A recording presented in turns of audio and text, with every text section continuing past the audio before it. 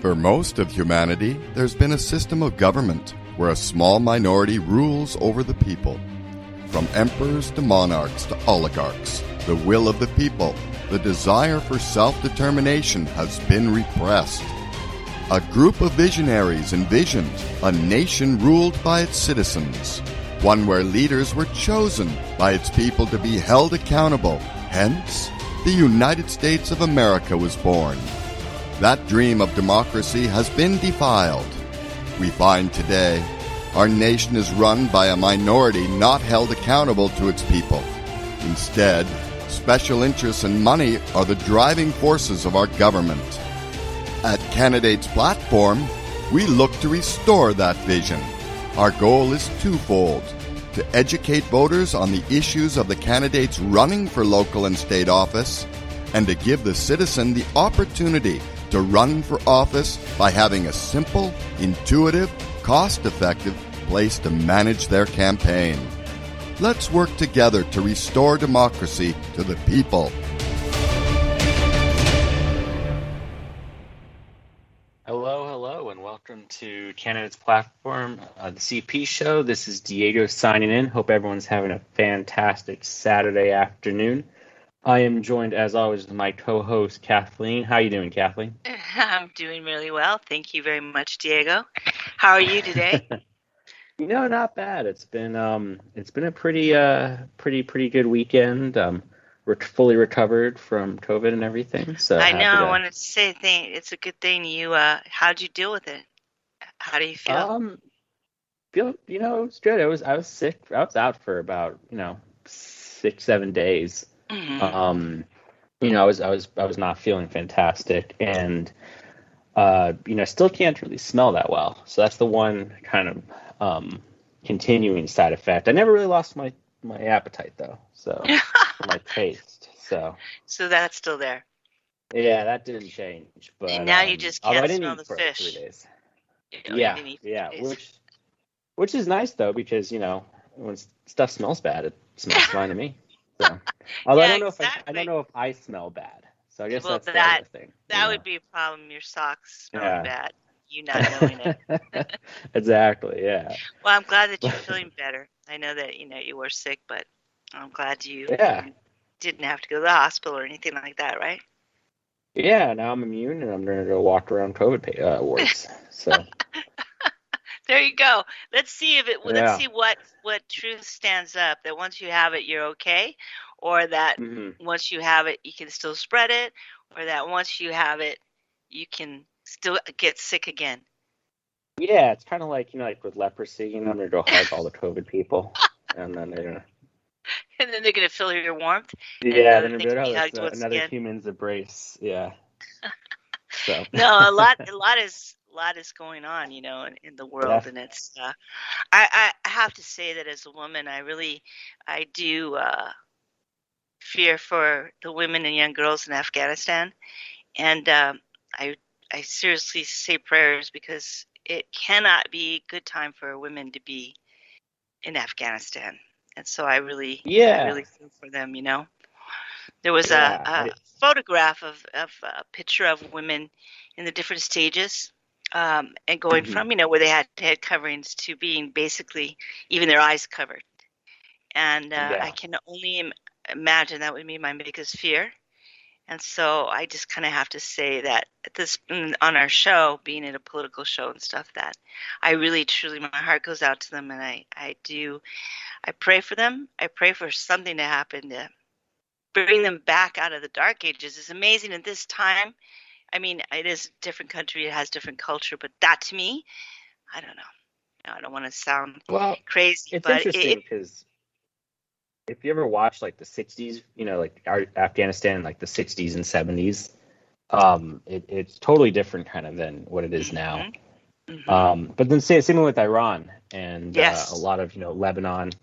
Unfortunately, the 80s and 90s kind of brought up a lot of extremism in that part of the world, and so it's definitely a shame. One of my favorite things is there's actually a letter from the Shah of Iran. I believe this was in the 30s, and he sent it to the Saud family of Saudi Arabia, the King Saud, and he basically was saying that the Saudis need to progress to the modern times and to allow like the women to wear modern clothes and to move away from kind of fundamentalist Let them beliefs. And it's just drive, funny, stuff like that. yeah, it's just funny that the leader of Iran back in the 30s was more progressive than not that Saudi Arabia is particularly progressive, but was more progressive than Saudi Arabia. So it's definitely definitely a shame. But I will say I am happy that we are out. I hope we stay out. I hope we don't go back in or anything like that. Hopefully we can get the rest of those the people that want to leave out, as well as the dogs that were they left there. But I will say though, and I find this bizarre. Why were people going to Afghanistan on like vacations? Like I don't know if you heard there was that group of people from California that were stuck in Afghanistan because they went on a school trip to Afghanistan. Were they from Afghanistan? Were they from? No, they were like California. They were from California. Well, And it was like people who graduated high school. There was like 6 of them decided to go to Afghanistan. I would. That's like going to North Korea. I don't know why you would. Yeah, but especially if there's a war. I mean, yeah. Go. Were any of them women? I don't know. I think they were boys, and I don't think they were like joining the Taliban. I think they were just. I mean, and don't get me wrong. I mean, there's tons of important cultural things in Afghanistan. It is a really interesting country to go to, but is now the time? Yeah. And I gotta say again that as a woman, I don't think a man, excuse me, Diego, can ever understand what fear it instills in women when they look at the Afghanistan women and what's happening to them. To not become basically property is what they have become. They're not human beings; they're property. Well, and the Taliban has claimed to have, they have claimed, and we have to see if they stay true to it, but they have claimed that they're not regressing to the 90s era. So, you believe them? If you believe them, I believe you're going to sell me. Probably not. But yeah, most likely not. Yeah. NOT not. They're not going to do it. There is some hope there that, perhaps they'll be a little moderate. I think they do want to. The only hope is that enough people raise their voice against this whole thing. And as a young male millennial, you don't get what it means, because really it wasn't that long ago that women were property here. It wasn't so long ago that they were, thrown into the mental institutions because they wanted to vote. That was not that long ago. And that's what's happening, is that we just don't remember history very well. And we tend to, as long as, somebody says the words in another country that they're going to maybe be moderate, okay, we'll believe them. No, I don't. And then let me just finish this. Of all the women of the Me movement and all the women in the United States who are all about women's rights should be having one voice really loud and clear and constantly putting that voice out to help women in Afghanistan and Saudi Arabia. So that's my stand. And I know what you're going to say.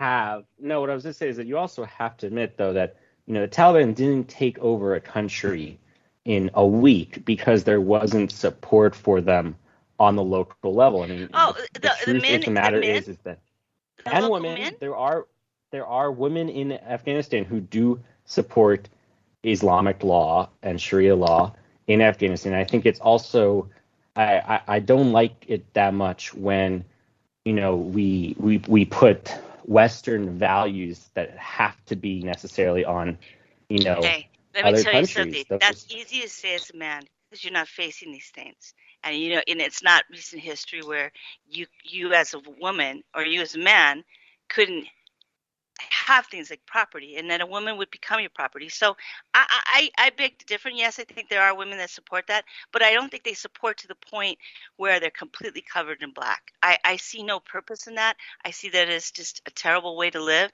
And so as a woman, I have a right to say that in this country that supposedly is a place of freedom. But it's interesting to me. It's like when men say, oh, we have a stand on whether or not a woman can, should have should have the right to an abortion, unless you can get. Well, we can get into deep discussion, but anyway, Well, also, I understand though, what you're saying. men can get pregnant now, so now we do get a choice. All right, so it's birthing people of all genders Of can all give birth, genders, and as that's one of the genders, I can now, as equal to any woman, give my point, my you'd have to go perspective, through a lot and of trouble to get pregnant. And I think if you wanted to get pregnant, then it wouldn't necessarily. It's not like it comes natural.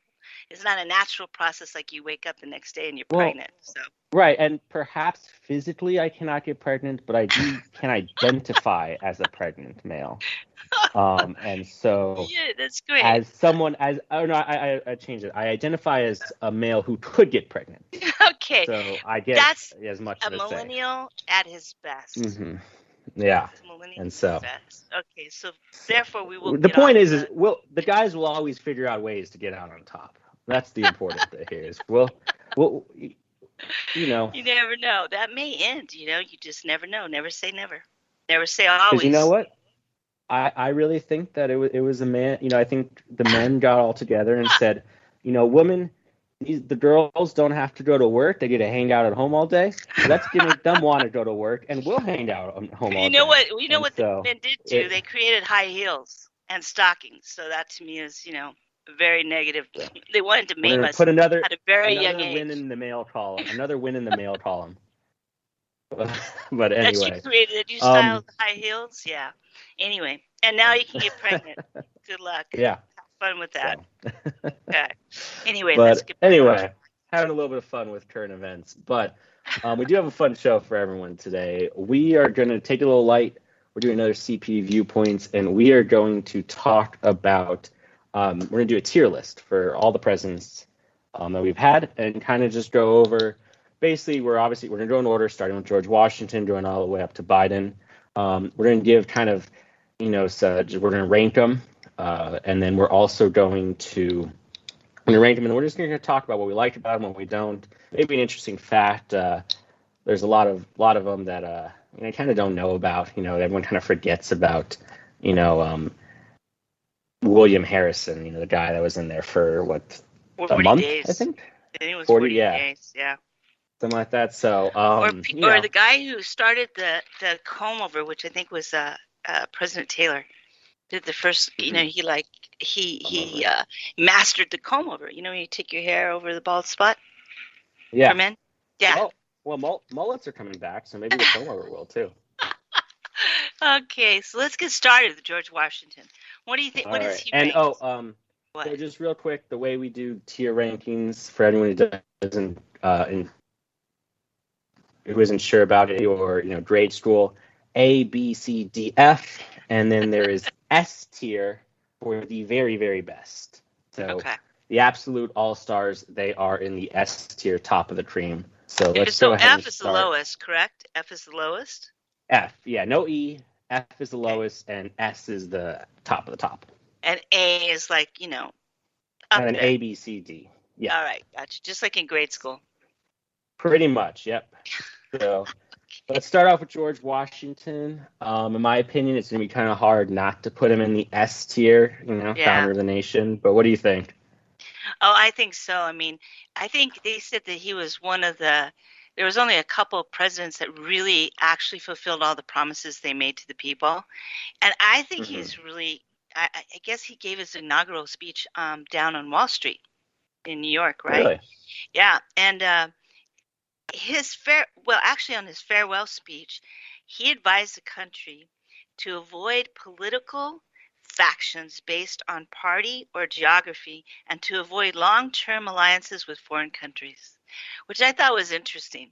It's kind of amazing that back in those days he could see that having two parties or two factions was not necessarily the best thing. And what is not more American than doing the exact opposite of what the guy in charge said to do? Exactly. So who probably knows the most, right? Who has the most experience and knows the most. Exactly. I thought he was... Yeah. He was also, I guess, you can imagine he had to do the first of many things. So, I think he was the first to appoint judges and create this whole ceremony, of the presidency. Mm-hmm. and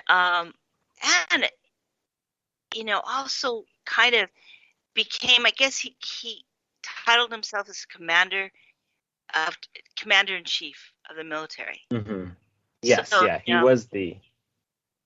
He kind of stated that, I guess gave him the president that title, not himself, but the presidency, the title of commander in chief. He is one of my favorite stories about him is that when he was general of the Continental Army, he didn't take a salary. He instead had an expense account.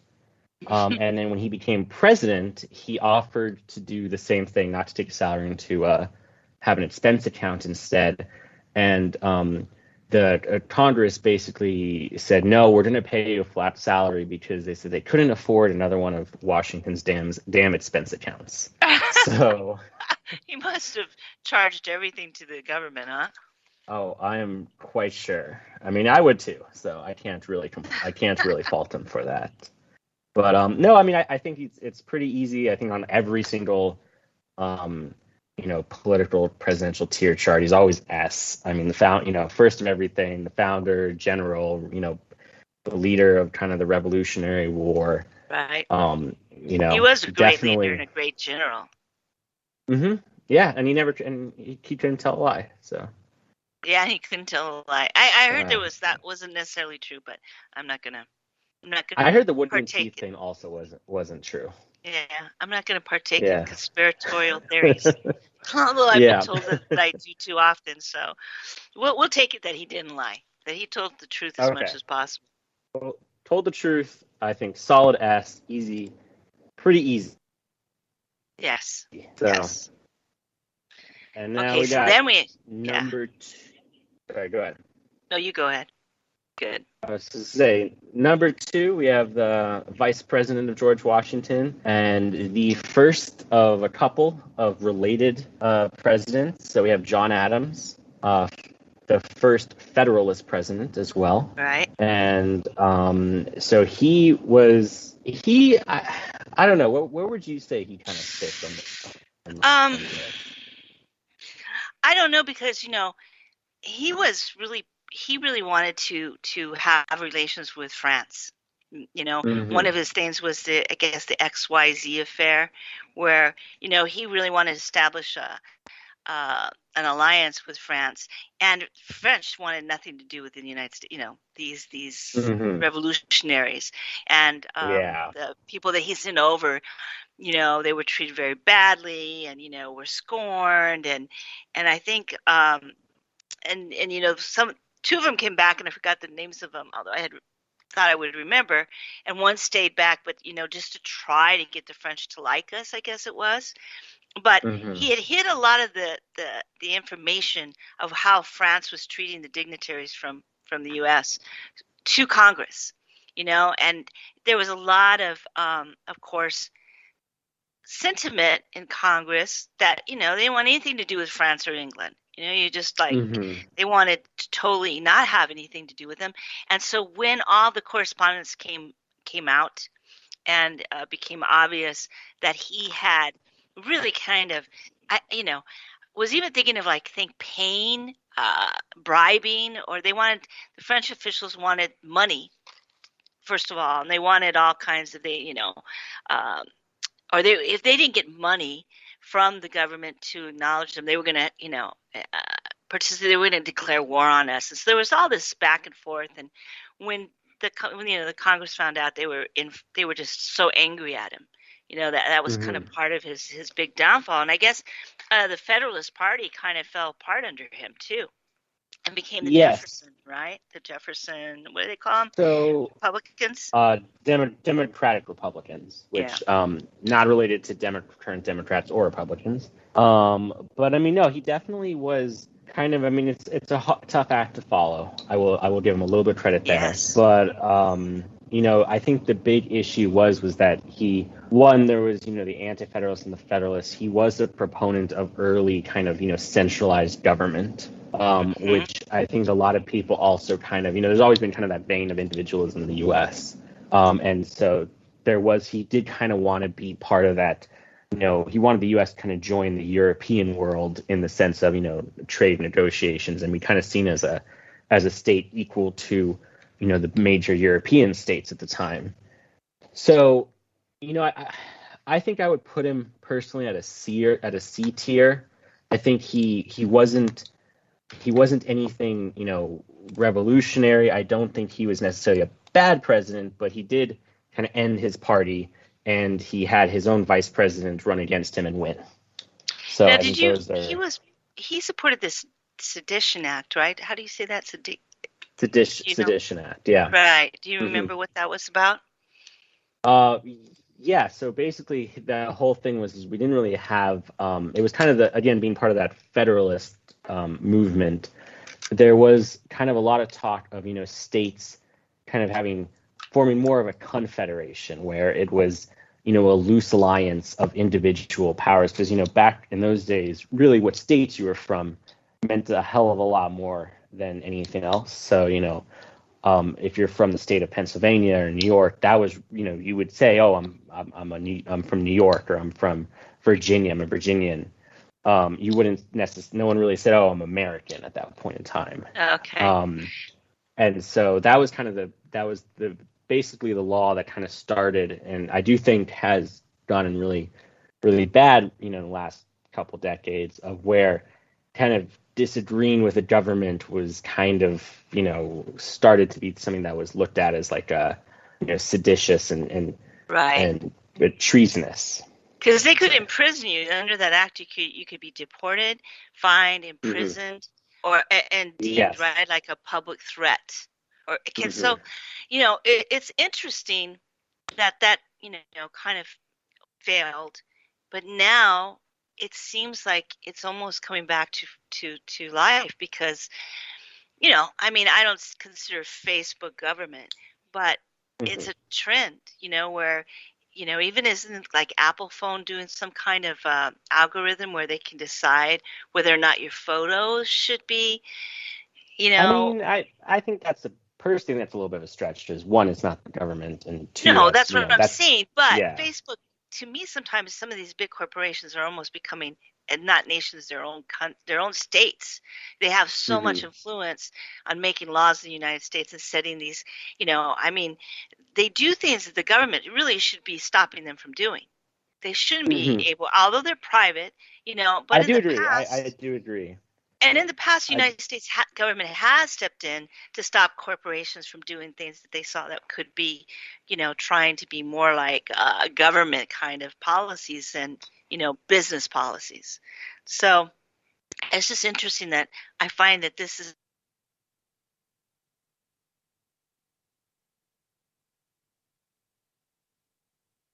could stop you from having freedom of opinion. Right. No, yeah. So I think we definitely. What do you think? C's pretty fair. Yeah. Sorry. Okay. I'm getting involved in these guys, but yes, you're right. Yes, I think a C. And he also established the Department of Navy. That is true. So yeah. So, I mean. Okay. Okay. So on to the next is Thomas Jefferson. This one's hard. I mean, it's I think I'm looking at A. Pretty, it does look like A would be a good place for him. But also, Thomas Jefferson definitely was, he was kind of an oddity even back in those days. He was always kind of seen as, he did free his slaves, but he also cheated on had quite a few affairs with them. So it's interesting. He's actually, yes, he has a lot of descendants, put it that way. Yeah. So, yeah, there's quite a lot of people that can tie their lineage back to Thomas Jefferson. But he was the author of the Declaration of Independence. He was someone who was quite influential, kind of in that early time. And I think he's one of the founding fathers. So it's kind of hard to go really harsh on these guys. The one thing I found interesting, I didn't realize that he was he doubles the size of the United States, through the Louisiana Purchase, established, I guess, a precedent for acquisition of new lands that, were other than going to war. So, that set up really then, I guess, purchasing the Oregon Territory and Florida Yeah, and stuff like that. Manifest Destiny, kind of the early Destiny. frameworks of it. So yeah. And he established the West Point. He established West Point, which I thought I had forgotten that. I didn't know that. Okay. Yep. So we're giving him a So what? yeah. An A? I mean, I think an A is pretty fair. Yeah, I think so. Yeah. Okay. Now we have James Madison, who I think is a very he's someone who I think people really forget about, but I do think he is really, really important. I mean, he did the Federalist Papers were in large part thanks to him.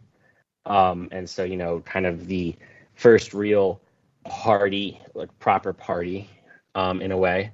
I think that's kind of hard to, people kind of tend to forget about, but I do think that that's, something that's pretty big. He wasn't part of the Bill of Rights, which I think everyone. Well, they actually considered him the father of the Constitution because he created the basic, framework for both the Constitution and the Bill of Rights. He was like that guy that sits there and takes notes, and make sure that all the details are involved.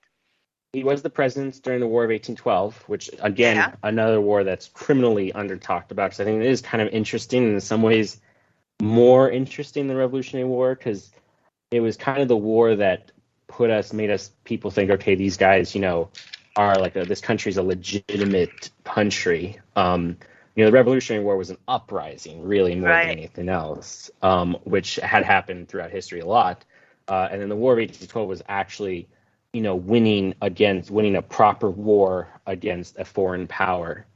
And I think that kind of, to many countries in Europe, legitimized the U.S. as an actual, country of standing and not just, some rebellious region of territory of England. And as you know, most people want to know who the War of 1812 was with. So you want to tell people? Oh, I love those. I do love those videos where they ask who the War of 1812 is, and you get some of the answers. So basically, what it was, and really when you take a step back, the Revolutionary War is kind of interesting because we had a very costly war for England with the Native Americans, and then the British were like, well, we'd like you to pay for that war, pay us back with the taxes, and the colonials kind of said, well, we don't really want to do that, so we're going to cede.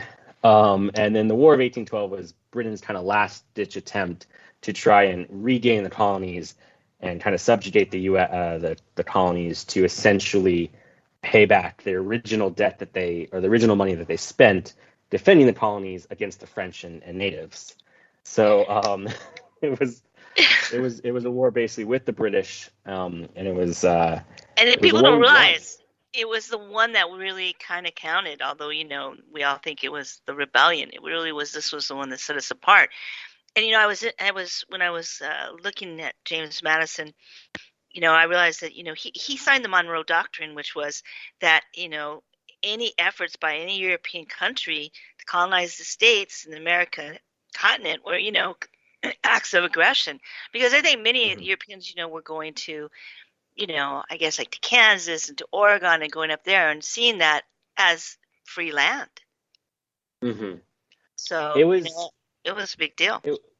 It was definitely kind of it was also like a shift away from from the start of his presidency to the end. I think you definitely had more of a shift away from like I said, this rebellious territory to more of an actual nation with its own foreign policy. And I think it also was a bit of a trial by fire because it was the first proper war we've faced with a serious power, right? And we were able to defend him and push him back. And so definitely, I think James Madison for me also belongs in the A tier. I think I do too.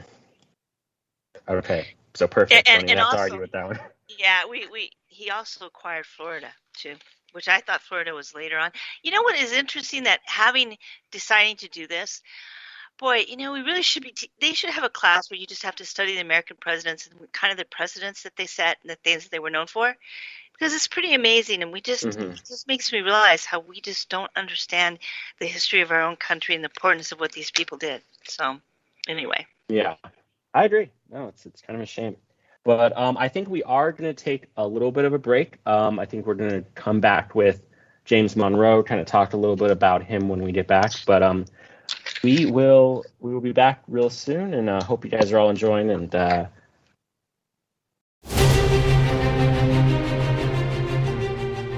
for most of humanity, there's been a system of government where a small minority rules over the people. From emperors to monarchs to oligarchs, the will of the people, the desire for self-determination has been repressed. A group of visionaries envisioned a nation ruled by its citizens, one where leaders were chosen by its people to be held accountable. Hence, the United States of America was born. That dream of democracy has been defiled. We find today our nation is run by a minority not held accountable to its people. Instead, special interests and money are the driving forces of our government. At Candidates Platform, we look to restore that vision. Our goal is twofold: to educate voters on the issues of the candidates running for local and state office, and to give the citizen the opportunity to run for office by having a simple, intuitive, cost-effective place to manage their campaign. Let's work together to restore democracy to the people.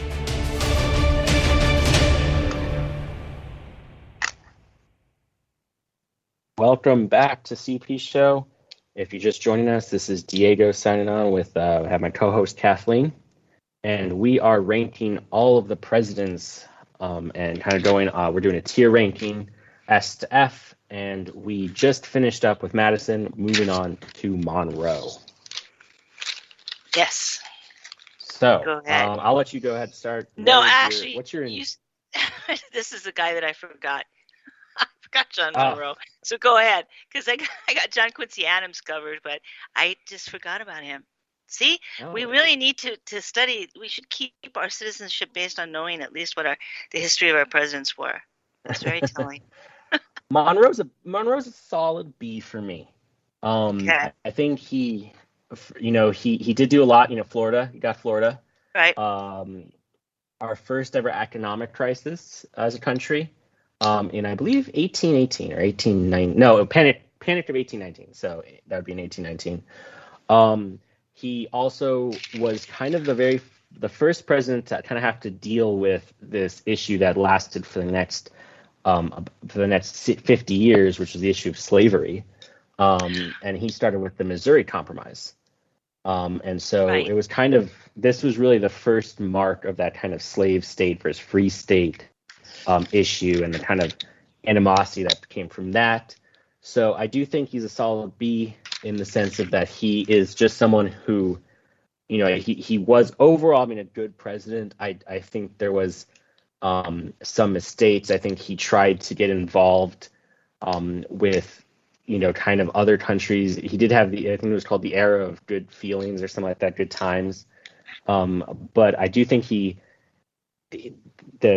lot of the kind of the expansion under him, well, one, obviously was detrimental to the natives, but also, he did kind of get involved with a lot of foreign policy, really kind of, I think a little bit, kind of putting the carriage in front of the horse, where the U.S. really wasn't developed and sturdy enough to really be into these intense fights with, the European powers.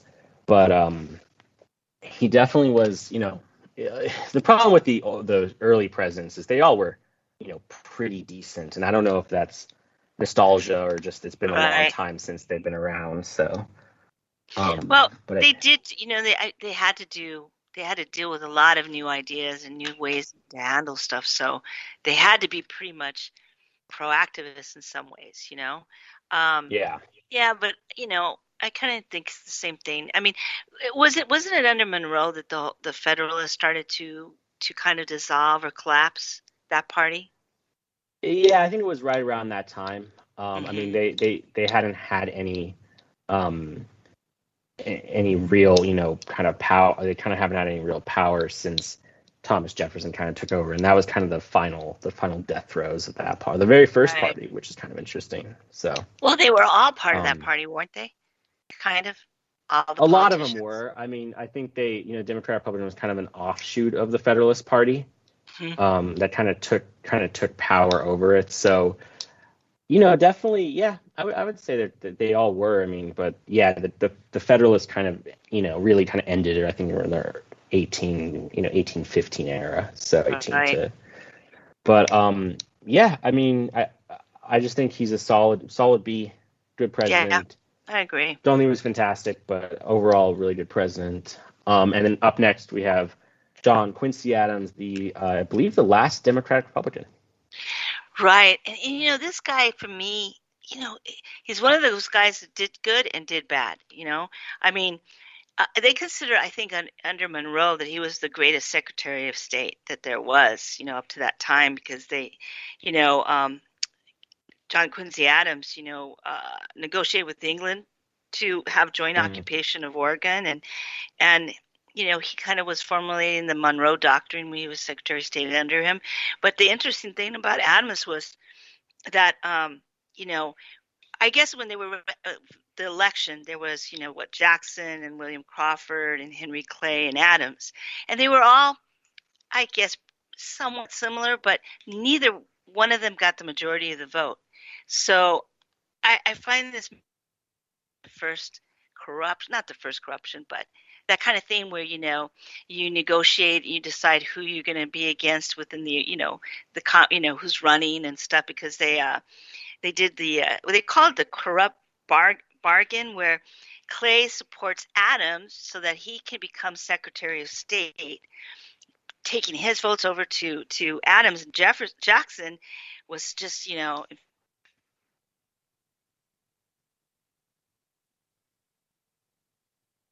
again at the next election. And so, hello? Yeah, we got you back. Okay, we got me back. And so, they called it the Corrupt Bargain Act. And then during the next election process, a lot of Jackson's fans were able, to vote for Jackson because of this bargain that, Adams and Clay had done so that they could win the election.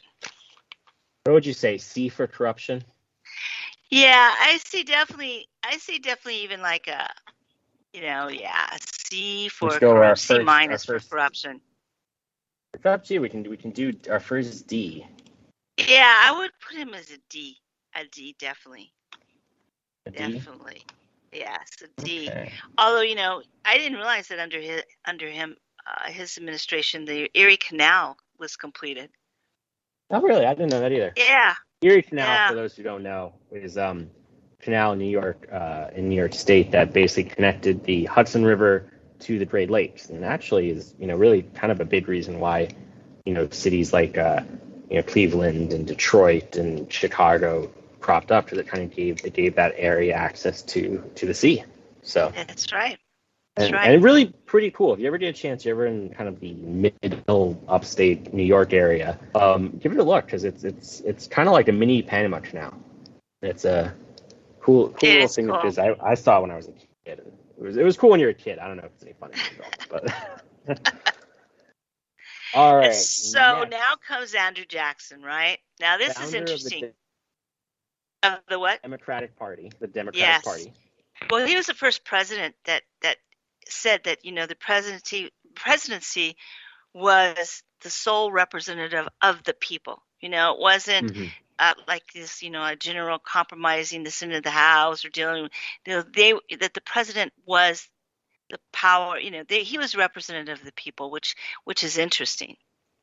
Yeah, I mean, I like Andrew Jackson. He's one of my top presidents. But he was just a crotchety old man who he attacked other people with a cane as well. I mean, I think on a personal level, I think he's pretty cool. Did do the Trail of Tears, which was that's what I was going to say. Lose a couple points there. No. He loses a lot of points for me. I put him at a C. I put him at a C because one thing that he did, he was saying that he was the representative of the people, and I guess they said that like 15 to 20,000 people came to his inauguration. It was the first time I think that you had that mass people come to see the president get inaugurated, and he I guess took the inauguration from the White House to the Capitol building, the East Portico, where they do it now.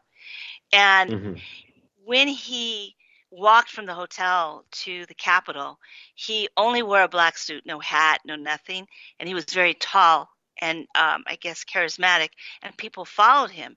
So then when they returned to the White House, the masses, I guess they just, they said, hey, if you want to meet the president, come to the White House and he'll meet with you. They had no expectation that it would be so many people.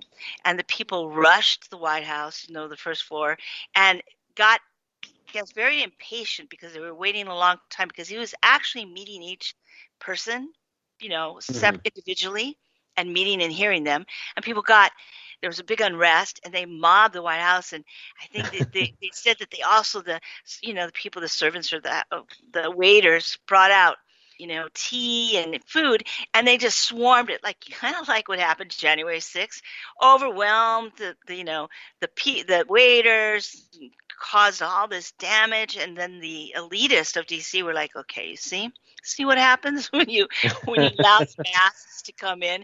Look at how they act, and that the nation had changed forever based on that inaugural day, which I thought was really interesting. The peons, you let the peons in, and they destroy destroy the nice stuff. But I think the thing that really upset me was what he did. I had never really put him together with the destruction of the Indian tribes. It was the Creek, the Cherokee, the Choctaw, the Seminole tribes, and he killed a quarter of the Indians killed when he moved them from Florida, the Seminole, to past Kansas. He was sending them to, I guess it was maybe Kansas or Utah or whatever, that kind of area.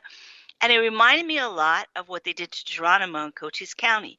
Geronimo, right, was up in the Cherokee Mountains for 2 or 3 years, and the U.S. Army couldn't get hold of him. The only reason he surrendered was because of droughts in Cochise County.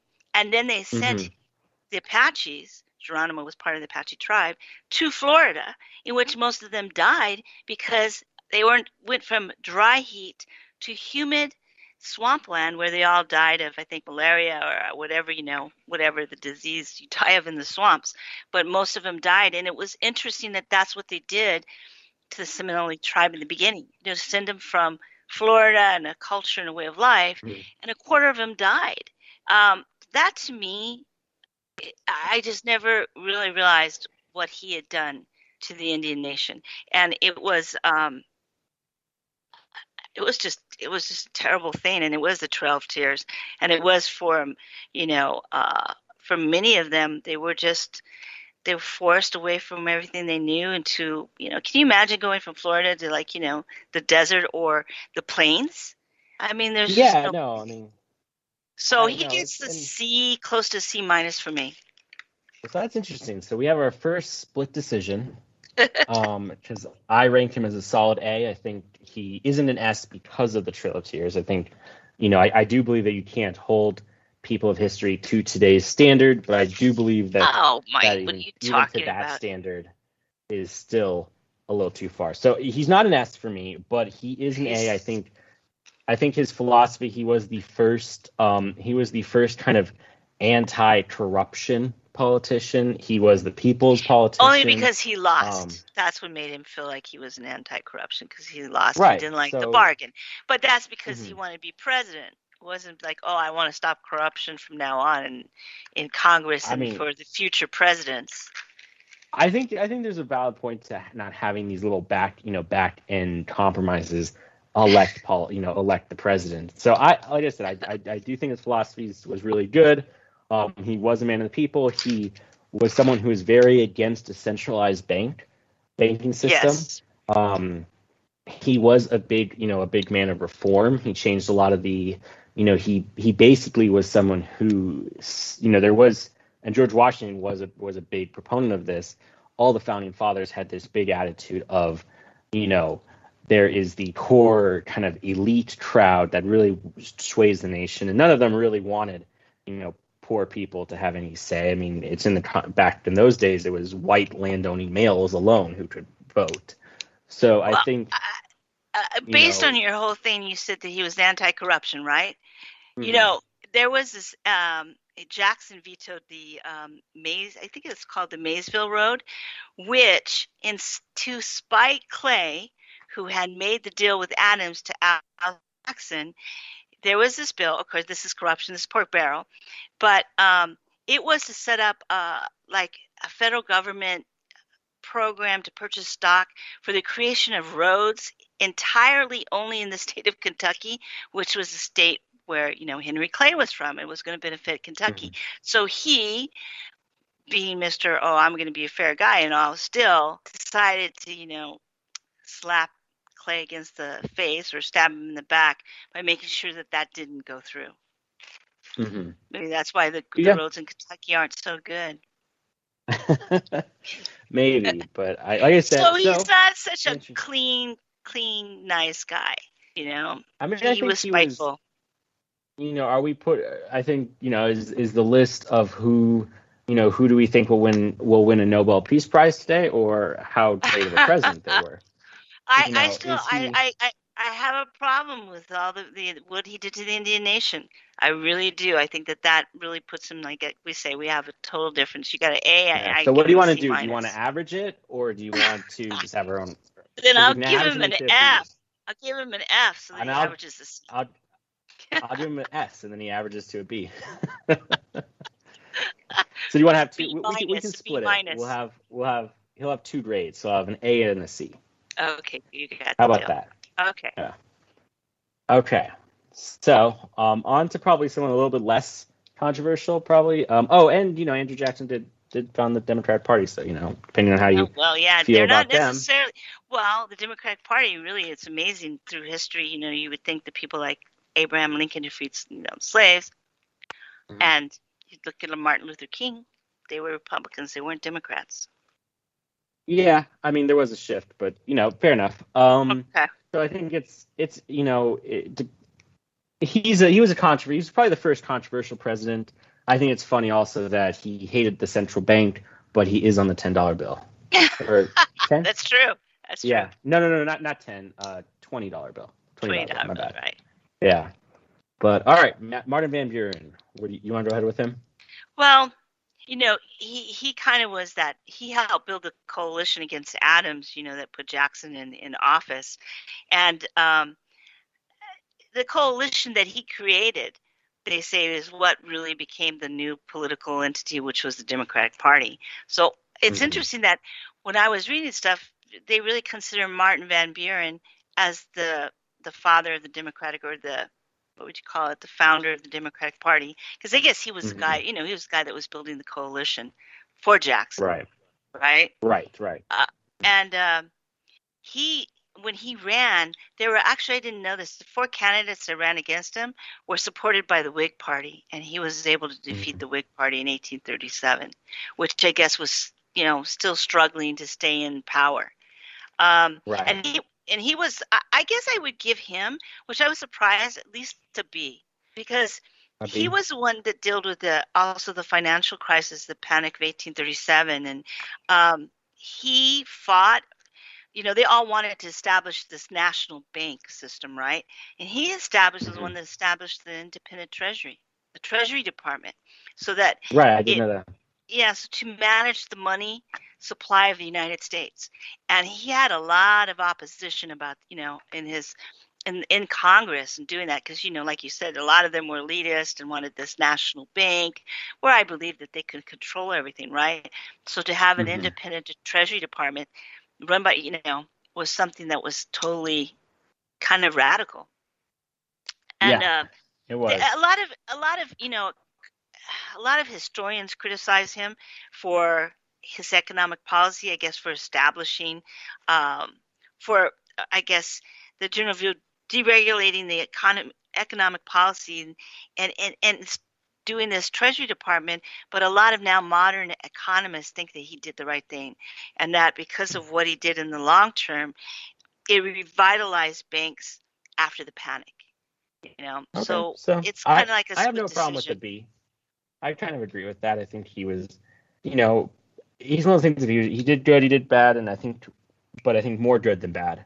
So I think Do you, you kind of get pushed up into the lower Bs. Now, what do you think of the Neutrality Act that he enforced, which was, I guess there was a lot of sympathy when the Canadians were fighting against the English, and so Mm-hmm. Americans were going to help fight and I guess winning some of the battles, and they formed this association called the Hunters Lodge, which was Mm-hmm. to help get Britain out of, England out of out of Canada, and he enforced it, and basically saying that anyone who who partook in these acts of rebellion against or supporting another country efforts to get England out would be severely I'm punished. I'm a big proponent as well. I mean, I think not getting into conflicts is always the smarter move. Hmm. And so, I'm a big fan of kind of that, that general attitude, that the because you think about it, it only hurt. It's one of those things of it's one step forward, two steps back, because now you're looked at as the leader. If you're to go ahead and embrace all these rebellious movements, now you're seen as the ringhead or the leader of these colonial rebellious movements. And then now you're into a whole new thing where now all the major countries, the most powerful countries of the world, see you as a major threat to them.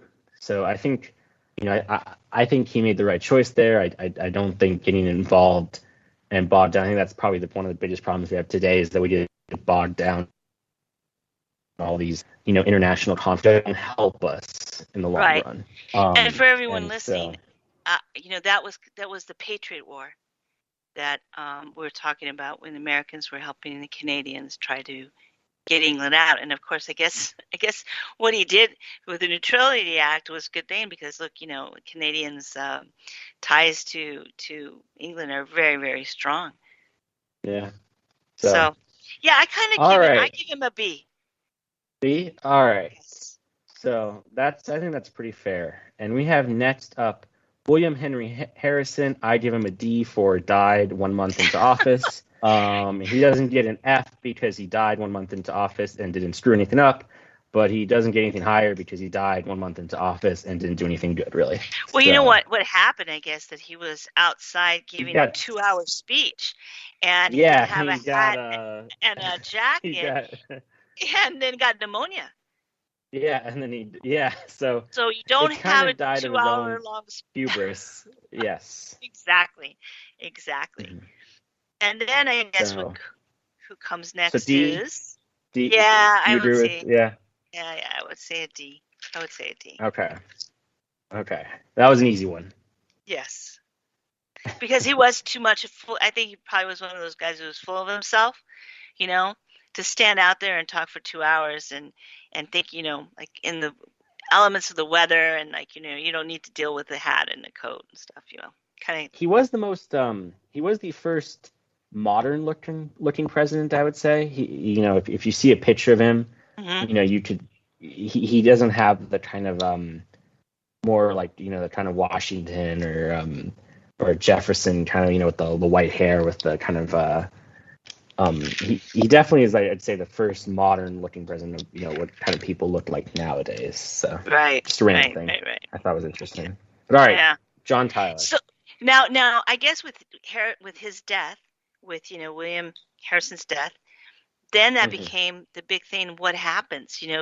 If the president, does the vice president succeed and become the president, or do you have to have the nation? He's like an interim, and you have another election. So in a way, maybe that's what his president was, to set up the succession for when a Hmm. president dies. What really happens? Because I think they would, from what I remember from all the stuff I read, it was very unclear what it really meant when they wrote that.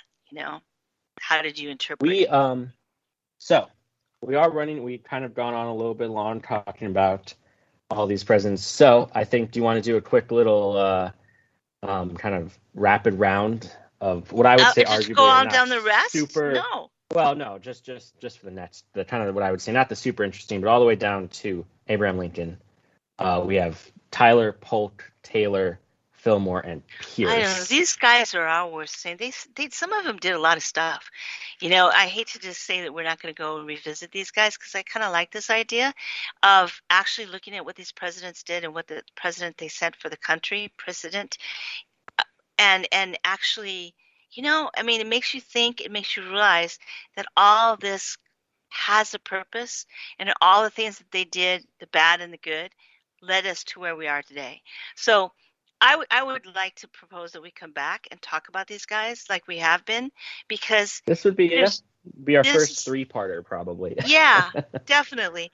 And because I think people need to hear it. I know that I'm learning a lot, and I think of myself as pretty, well adverse in history, but you forget a lot of things. And so if there's one thing I'd like to do, I like to just talk about what these guys did, the good and the bad and the ugly, and why we're where we're at. Okay. Yeah. How does that sound to you? No, I think that sounds good. So we're kind of just giving a little scoreboard. As of this moment, we have 1 S tier being George Washington. We have 2 A's. We have 3 B's, 2 C's, and 2 D's. So a pretty fair spread, I'd say. No F's. And that's yet. covering No how many? Covering how many presidents? About 7. 9 presidents with 9 presidents. Andrew Jackson being counted twice, because we gave him 2 different scores. Yeah. Right. Okay. So yeah. So I mean, I think that's pretty fair. I think the early third of America was definitely, I think, everyone trying to figure it out. It was kind of a new thing. You didn't really have leaders in a non-hereditary lineage. And so I think it's, I give them all a little bit of a break. I think that's why no one got an F, because you get presidents that basically, this is a completely new system, and a little leeway. Also, being far away, I think we aren't affected as much. But you must think they had to have a lot of guts, to make the decisions that had to be made. There, I'm sure, was pressure among their peers and stuff. But these guys created a system that I am still proud of today. I mean, who knows what's going to happen to us 10 years from now? But they were really the founding fathers of a very different system in the world. Yeah, and I think it's it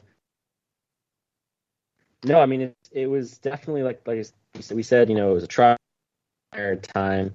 It was definitely I think a time of optimism among the country as well, which was good. And it was, I think we're gonna agree a lot more on these guys. I think everyone kind of agrees on these. I'm sure as we get more to modern times, we're gonna disagree a lot more on. This is always the easy bit, but I think we are running out of time. So everyone have a great rest of your Saturday night. Have a great week and enjoy Labor Day. And we will be back in 2 weeks' time.